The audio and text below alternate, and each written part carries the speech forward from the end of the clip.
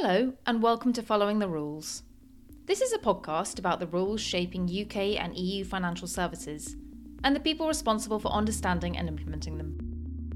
Because in one of the world's most regulated sectors, following the rules isn't always easy.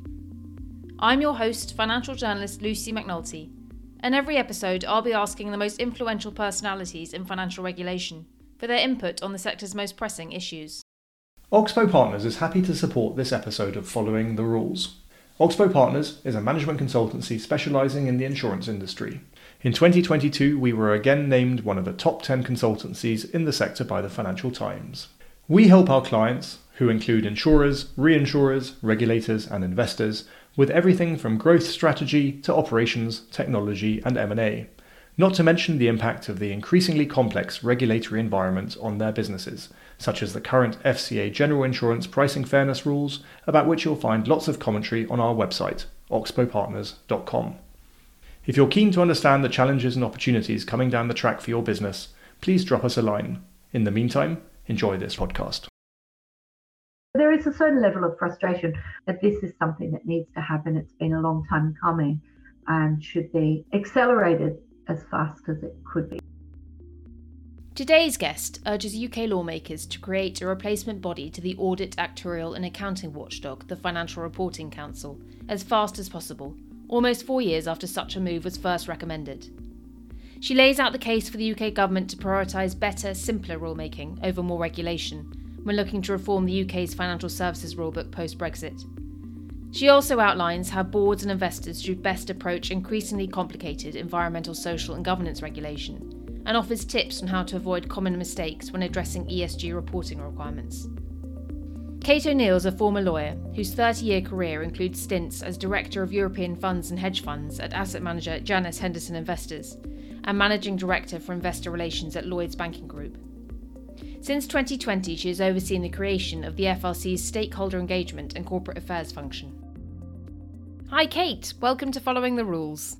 Thank you. An interesting place to start is with a quick run through of what it is that you do at the Financial Reporting Council. So some people would say I'm the ultimate poacher gamekeeper. I've had a long career in financial services, mainly in funds management before moving into consultancy and investor relations roles, working with corporates, Lloyds Banking Group and Jupiter Asset Management amongst them. I came to the Financial Reporting Council to set up a new function of stakeholder engagement and corporate affairs, linking together our engagement with our stakeholders, but also the way in which we communicate with them. A lot of the work we do in setting standards and codes, we have to do weighty communications in publications, updates, guidance. And also we needed to take on board some of the fairly damning recommendations of John Kingman, which he made in 2019 about how the FRC operated and how we needed to do it better. Sir John Thompson joined in the latter part of 2019 and I joined in early 2020. You mentioned John Thompson, who's the CEO of the FRC, and the Kingman report, which came off the back of a series of high-profile failures amongst the auditors that the FRC regulates. And a key recommendation of that report was to transition the FRC to become the Audit Reporting and Governance Authority, which is a new regulator with more powers to ensure more effective oversight of the audit sector after those scandals. Could you give us an update on how that transition is developing? So one of the key principles that we are trying to get is improved audit quality. And that is key to assurance for boards feeling that they're getting the right kind of internal controls, assurance given on the work that they're signing off. But we're not just about audit. We're about improving the reporting that everyone relies on, whether you are an employee, an investor, whether you are a supplier, whether you're a debt holder. It's more than just the fund managers being able to say the accounts were right. And I think the pandemic has put even a wider lens on what corporates do say and how they deliver on their strategy. But you're right, the corporate failures that triggered the Kingman review, the Bryden review and the CMA review of what the audit market and the FRC did was that kind of touch paper that said, look, enough's enough. Something is fundamentally not working here and it needs to change.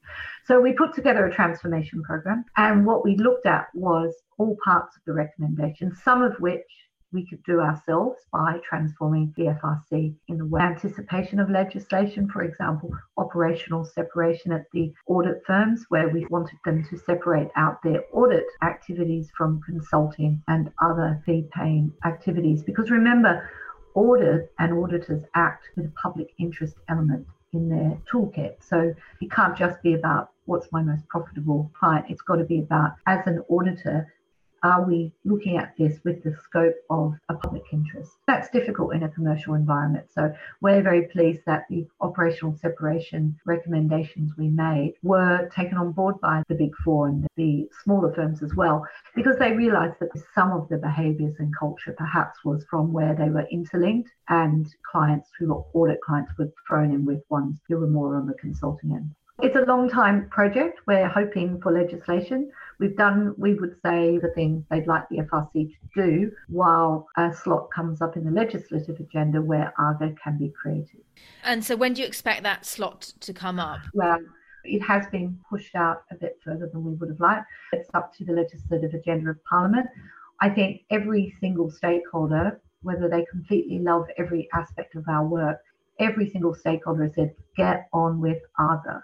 We may not love everything in the remit, but obviously this needs to happen and happen soon. So there is a certain level of frustration, which of course we share at the FRC, that this is something that needs to happen. It's been a long time coming and should be accelerated as fast as it could be. We're cognizant of the fact that the pandemic has shifted some of the timelines on the legislative agenda. There are lots of things on the agenda of the government, and against a backdrop of some uncertain economic times as well. But we work very hard with our sponsoring department days to, as I say, do everything we can ourselves while pushing for the agenda item to be raised for legislation as fast as possible.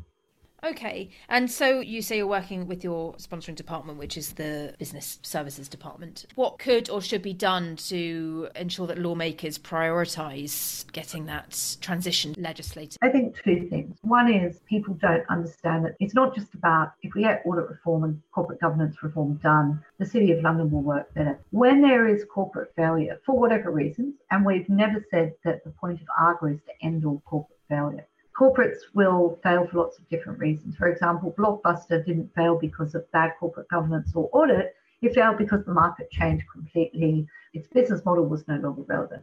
But where it can be prevented because of bad corporate governance, bad assurance, either from auditors, internal controls, it affects, shall we say, the person in the street. Because if a corporate fails in a regional city where a lot of the jobs depended on that corporate, suppliers had contracts with that corporate, pensioners had saved their pensions in that pension fund, employees lose their jobs. It's got a much wider knock-on than just fund managers lost their investments. So we spent a lot of time in the last 2.5 years saying it has its ripple effect all over Britain. It's that important. And it's a piece of legislation that is supported. There isn't a groundswell of voices saying, oh, this doesn't need to happen. Because people forget regulation till sometimes the worst happens. And what we're saying is boards, and most of them do the right thing, right? You know, there aren't many people saying, oh, I don't care about my duties. So management prepare the accounts, talk about the prospects of the company. The board sign those off, having received the assurance about them. Auditors look at the numbers and say, yes, these are in place. The stewardship code that we're responsible for requires fund managers to give examples of the engagement they have with management and boards about corporate governance, about their operating procedures, etc. So it's all linked. It's not just about one thing. So obviously it's my pet passion, but we would say this would be something that keeps our trust in corporate Britain. People can rely on statements that are made by corporates, and it's not just investment. As I said before, it's about employment, it's about suppliers, it's about everyone who is touched by the activities of companies. So if this is a giant plug for let's get on with legislation, absolutely. And the government has said when legislative agenda can get this through, we're all for that. So very much hope for in the first quarter or first half next year. So ARGA being created in 2024 would be an achievable timeframe.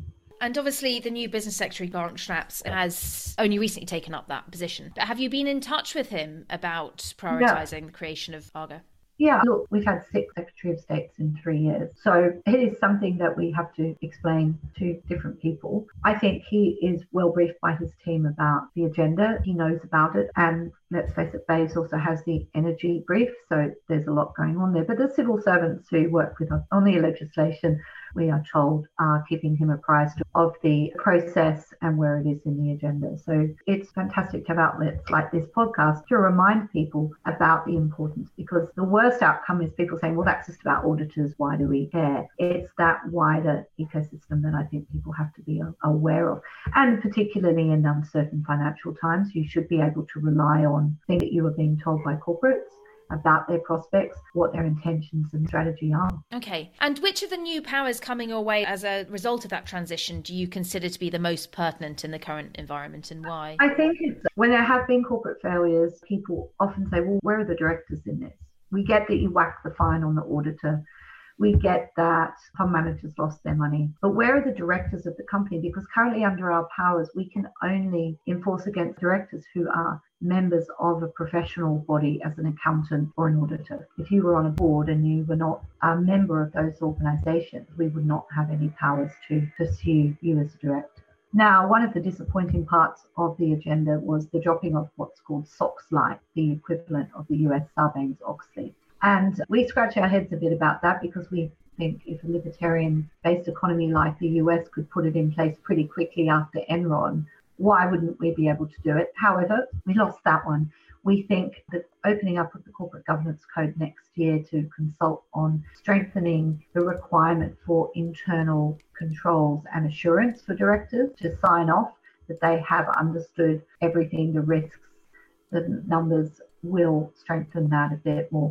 So having the powers when we become ARCA will be important for that missing link. We also think there's the competition issue of the audit market. No stakeholder in the consultation said this is a market that works from a competition perspective. The dominance of the big four have meant that the choices are very limited to market participants from a corporate perspective. Competition, though, takes a long time to change the dynamics of the market, and we need to protect audit quality at all costs. But we will need those powers to actually put in place some measures. And the one that the government has come up with is what's called managed shared audit, where you would give smaller audit firms an ability to share an audit to not just build capacity in the marketplace, but also build capability to open up the audit market from a competitive standpoint. That will be one of the important powers that we get when we become ARCA. And the last one is we will be put on a statutory footing. So at the moment we are paid by voluntary levies, and that's fine, but we have not got a statutory levy in place, and that gives us that authority to make sure that we are funded in a way and by the right type of entities in our ecosystem. Would that lead to an increase in funding for you? No, I don't think it does, but it would make it compulsory. And while we're happy to see that most of our stakeholders pay the levies, it's always much more solid ground to be in when it's statutory footing. And you mentioned SOX Lite and the disappointment of that ultimately being stripped out of the reform package that is scheduled to come on the legislative agenda, hopefully in Q1 next year. What is it about SOX or Sarbanes-Oxley that you would particularly like to see adopted in the UK? Well, it's that it's very easy to blame the auditors, and where auditors have fallen short and very highly publicised examples of that, they have been fined and there has been enforcement action against them. It's where the board has a fiduciary duty, and it has to take seriously that when it is being presented with information by the company, that they are assured, and remember this is about assurance, the veracity of the statements, that they're based in fact, that the due diligence and risk management has been done. There was a huge amount of lobbying about the burden that a SOX would put on boards, that you wouldn't get people to be directors, that there'd be a flight of capital from public to private. I don't think anybody saw that in the US. So I would think that that was perhaps overstated. But as I say, we didn't win the day on that one, but we think it was a missed opportunity. And the FRC's chair, Sir Jan du Plessis, recently commented on the need for the FRC to follow through on those proposals that you just referenced, for the UK to have something similar to the US Sarbanes-Oxley, which is what SOX Lite refers to. And he said then that the FRC would seek to address the need for that with a review of the existing corporate governance code, and that would be consulted on later in 2022. Could you give us an update on that review and the consultation in terms of when it will take place and the ideal outcome from it? Yeah, so we have an open governance over some time, and we're very clear that we're not going to open up the code and say to everybody, have a poke at everything that's in there. And remember, the code is a principles-based code, not a rules-based, but we are happy that it is used and is seen worldwide as a gold standard of corporate governance. What this is about making sure this will have much more requirements around that internal assurance around what directors are signing off on. What is the process? What is the assurance and proof that they're going to receive to be able to sign off with authority that the accounts, that everything that they're promising to their stakeholders is actually true. So that's the way in which to make that linkage to their corporate governance responsibilities. And I think that is a linkage that has not been explicitly put into the corporate governance code, and we'll look at the language of how those principles will be articulated, and then through our monitoring make sure that companies are actually doing what we're going to be asking them to do in the corporate governance code going forward. The consultation will start probably in the second quarter of 2023, where we consider that there will be a massive response to this because the corporate governance code has not been open for many years. But we do think there will be interesting voices and perhaps some pushback on there. Well, aren't people doing this already? What's the point? What we want to say is, yes, okay, there are many directors and corporates who are doing all the right things. But if that's the case, then saying that we just want to see that the way in which they're assuring the information that they're signing off on is really robust, that should not be a great stretch for them if they're already doing this now. So you're hoping that through that consultation and review of the corporate governance code, you'll be able to implement changes that will get you some way closer to what SOX would have introduced? Yeah. Look, shall we call it the spirit of SOX? Yes, it's the idea of the board having to be absolutely happy with the way in which numbers and other statements have been assured, and whether that's through strengthening internal controls, demanding different or more of your external assurance, whether it's auditors or other people. Yes, that's what we want to be able to say that process has been undertaken. And obviously, all these additional powers that you're referencing and this review of the corporate governance code itself, this is all a huge amount of work coming on to your plate over recent years. What skills and talent profiles does that require you to now be hiring that perhaps you haven't needed previously? When I joined the FRC in early 2020, there were 180 people. I think we're touching about 440. So it's been a period of rapid growth, which needed to happen to be able to do the things that came out of the review. And we talked about some of the Kingman recommendations, but also to set ourselves up with the bandwidth, be able to do all of the things that we need in our very wide remit as we get these new powers. So where do we hire from? In some cases, it's the big and smaller firms. It's been great to see people a bit like myself coming from the corporate world or some of the financial services sector generally, with skill sets that perhaps historically the FRC didn't have in its wheelhouse. And I think that's building the confidence externally that we're up to the task of taking on more powers and a wider remit with our stakeholders. We're saying it's not just about the stick. Some of it is about helping our stakeholders become better so that they can comply with our requirements in a more collaborative way, but in an easier way as well. But you need the right skill sets and workforce to do that. So for recruiters or financial services professionals listening to this podcast who might be looking for another job, what type of individual would you like to come knocking in the coming months? I think people who have a good experience or insight into things like risk management, internal controls, in areas like the funds management industry, which is, I think, quite interesting on how they look at their requirements, particularly in our stewardship code area, where we're looking to help fund managers be successful signatories to the code because you have to reapply every year. So the assessment of our fund managers' stewardship activities has required a certain type of experience. Obviously, people who understand auditing, accounting and actuarial, and that's highly skilled people.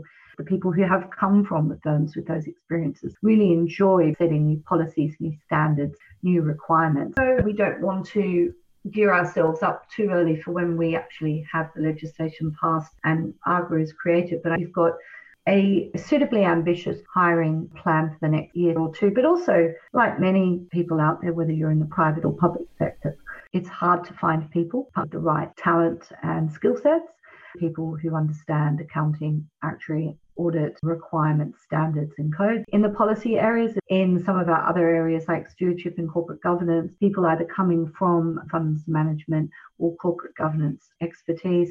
And then, of course, good lawyers. And in our supervisory division, you do need people who get how the people we are supervising work and interact. You can't be doing that from an ivory tower. You need to have people who really understand how to undertake audit quality reviews, how to talk to the firms about increasing capacity and capability. And it's a competitive market. And we, like many of the private sector, are struggling to find people with those type of skill sets we need. And hiring could become even more challenging over the coming months and years. We're speaking not long after the Chancellor, Jeremy Hunt, set out a package of around £30 billion of spending cuts and £24 billion in tax rises over the next 5 years. And the measures will see around 55% of households worse off, according to the Treasury's own analysis. And the Office for Budget Responsibility, which checks the government's fiscal plans and provides economic forecasts to go alongside them, confirm that the UK has tipped into recession. What's your view on how best to make the UK an attractive place to do business in such a challenging economic period? And how can that be achieved without undermining trust and confidence in UK markets? Yeah, we're about better regulation, not more regulation. So we scratch our heads a bit where we hear from businesses, not directly about the FRC, but generally, too much red tape, paperwork, etc. And we think businesses are not served well by those advising them who say, well, you've got to do 250 pages and this has to look like this. And if you don't report on this, you'll get whacked by the regulator. There has been, particularly in the area of ESG, way too much complication around what are really about who are your stakeholders, what are you telling them, and what is needed for growth. I think confidence is always at the basis of any growth story. There has to be belief that the business, the service, whatever you're selling is going to be supported. And that's got to be about transparent communication, setting out your stall. I'm not setting up a business, I'm not running a business, which would be, I imagine, incredibly difficult at the moment. But I think being able to reassure your stakeholders, whoever they are, customers, suppliers, the banks who lend you money, the investors who give you money, that the way that you're conducting your business is being done in a way that is transparent and also sets out not just all the successes, but also some of the risks and challenges as a business that you're facing. We often say, if you're not Shell or BHP, you don't have to report like you are. Just talk about the business, how you're doing it, how you're managing it. And a lot of people are being told to overcomplicate or feel that they have to overcomplicate, which must be feeling burdensome. And I think in difficult times, being open and transparent with your stakeholders has to be where you start, because that's where confidence starts. Do you think the government has done enough to instill that confidence that you think is needed in UK markets? Look, the government has said they want the UK to be this growth engine. They want it to be recognised for being a gold standard place to list in London, and that both internal and foreign investment should be encouraged, of course. But if you spoke to some of our stakeholders, they feel that sometimes the emphasis of the agendas wax and wane from time to time. There is this sense of helping businesses concentrate on the things that matter for them and keeping people feeling supported and not confusing them about different agendas. So, for example, climate, there are some people who say that's absolutely number one, and then other people say, well, it's not actually number one for this sector. And so there can be confusing messages. So I think the more transparency and the more simplicity that you would receive from government, some of the government agendas probably would help some of businesses. And obviously this comes as the UK is seeking to establish its footing and presence in international markets post-Brexit, and it has taken a wholesale review of the regulation that financial services in the UK is subject to as a result of Brexit. So are you saying that it is important for lawmakers as they go through that process to ensure that whatever changes are made to the rules, that transparency and simplicity is at the core of those changes? Yeah, I would say so. And look, let's face it, a lot of our big businesses in the UK are international business. And so the worst outcome would be any international regulatory arbitrage. Well, I have to do it this way for these people, but not for these people. And as companies grapple with some of the post-Brexit requirements, we need that they're very clear about, if you're already saying that in this area, you probably can just replicate it over here. You don't have to go and do it again. It's about how you're presenting it or what channel you're putting it through. So the bigger companies probably have this breadth and the resources to do this. But I think you've got to hold your nerve a bit, saying, no, I've already told you that. It's on page 50. I don't need to replicate it in another chapter. And that takes a lot of discipline by companies to really say, I've already told you that. Don't need to tell you again in a different way. Okay, and you've mentioned climate concerns and ESG compliance a couple of times as well. And obviously compliance with ESG requirements continues to cause headaches for boards, investors and their clients. The regulatory expectations, as you've referenced, are currently quite unclear, or they're in development or overlapping with requirements in other jurisdictions. And there is both those in the market seeking to capitalise on that uncertainty, as you always get, and those who fear inadvertently being seen to be greenwashing or advertising products as green when they're not green enough because requirements are confusing. What advice would you have for boards and investors in terms of making the right decisions in this environment? Just aside, I think the Stewardship Code has helped because it's about how do investors demonstrate that as stewards of people's money, there should be a high bar, because the criticisms can be, and have historically been, of you're investing this money, you're taking a fee for it. But actually, I can't work out how you vote on many of the things that interest me. Also, how are you challenging the boards and the executive committees of the companies you're investing in? Are you having the right conversations about the right things? And so the Stewardship Code raised the bar, which gives comfort to investors that we are insisting through the code that the investors do their work in a way that does actually marry up to the way that they say they are doing it, that their outputs reflect that they have robust conversations with management. They talk to the board about issues like corporate governance. The first signatories signed up in 2021. Now we have 236 signatories to the code and over £40 trillion of assets under management reflected in those signatories, which is this vast international pool of money. And you can say, oh, I meet with Lucy 4 times a month and we discuss decarbonisation, this and this. We need to see how those discussions actually have an output to either the way you invest or divest, etc., for fund managers to retain their signatory status. And we think that goes a way to stopping the idea of greenwashing, if you want to use that phrase. I think most boards and large companies appreciate that you have to set out your stall and be really open about it. If it's going to take you 10 years to get to net zero, it's not a competition. You're not going to be a better or worse company because you've been honest about that. You've got to set out how you're going to do it, and you've got to give updates on your journey. If you say, actually, in the work we do, our carbon footprint is very small because of our operations, that's fine as well. And some of this has been a bit of FOMO. Well, I heard that the guy down the street's doing this, we better do it as well. If that's not relevant to your business model, it's quite okay for you to say, actually, we don't have that consideration because this is the way we do our business. And I think this FOMO means anxiety levels get very high when you get to the annual report, because the board's saying, well, I sit on 4 other boards and they're doing it this way. Maybe we should do it this way. And I think that has led to these kind of anxiety levels, meaning people feel that they have to do things when they don't actually have to. And it's fine if they explain why they don't do it. On the government side, there is more pressure, and rightly so, that the board complies with the UK Corporate Governance Code, but also puts at the heart of their activities the interests of the stakeholders. And so I think where people are veering away from their stance and being confused by that idea of, oh, I've got to say this and I must say that, and I heard that company X is doing that, we should do it. Telling your story simply and with the data points to prove it is far more effective than vast pages in an annual report, which really can veer into the marketing of your company rather than really setting out how you do it and why.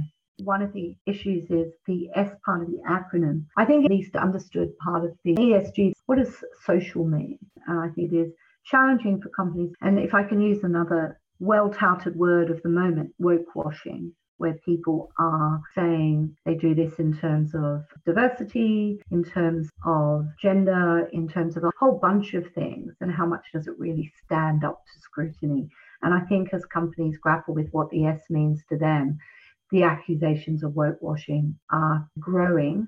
And I think there is much more scrutiny from societal groups, from employees, pensioners, and other parts of a company's stakeholder base than ever before.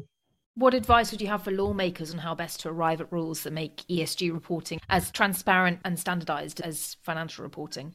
Well, the standardisation has got a way to go to because of the data issues. Until everybody is really looking at the same pool and it's apples with apples, there still will be issues there. But lawmakers have to start with the what are you trying to achieve here? What's the end game? And obviously, ESG has emerged not because it's fashionable, not because it's trendy or woke.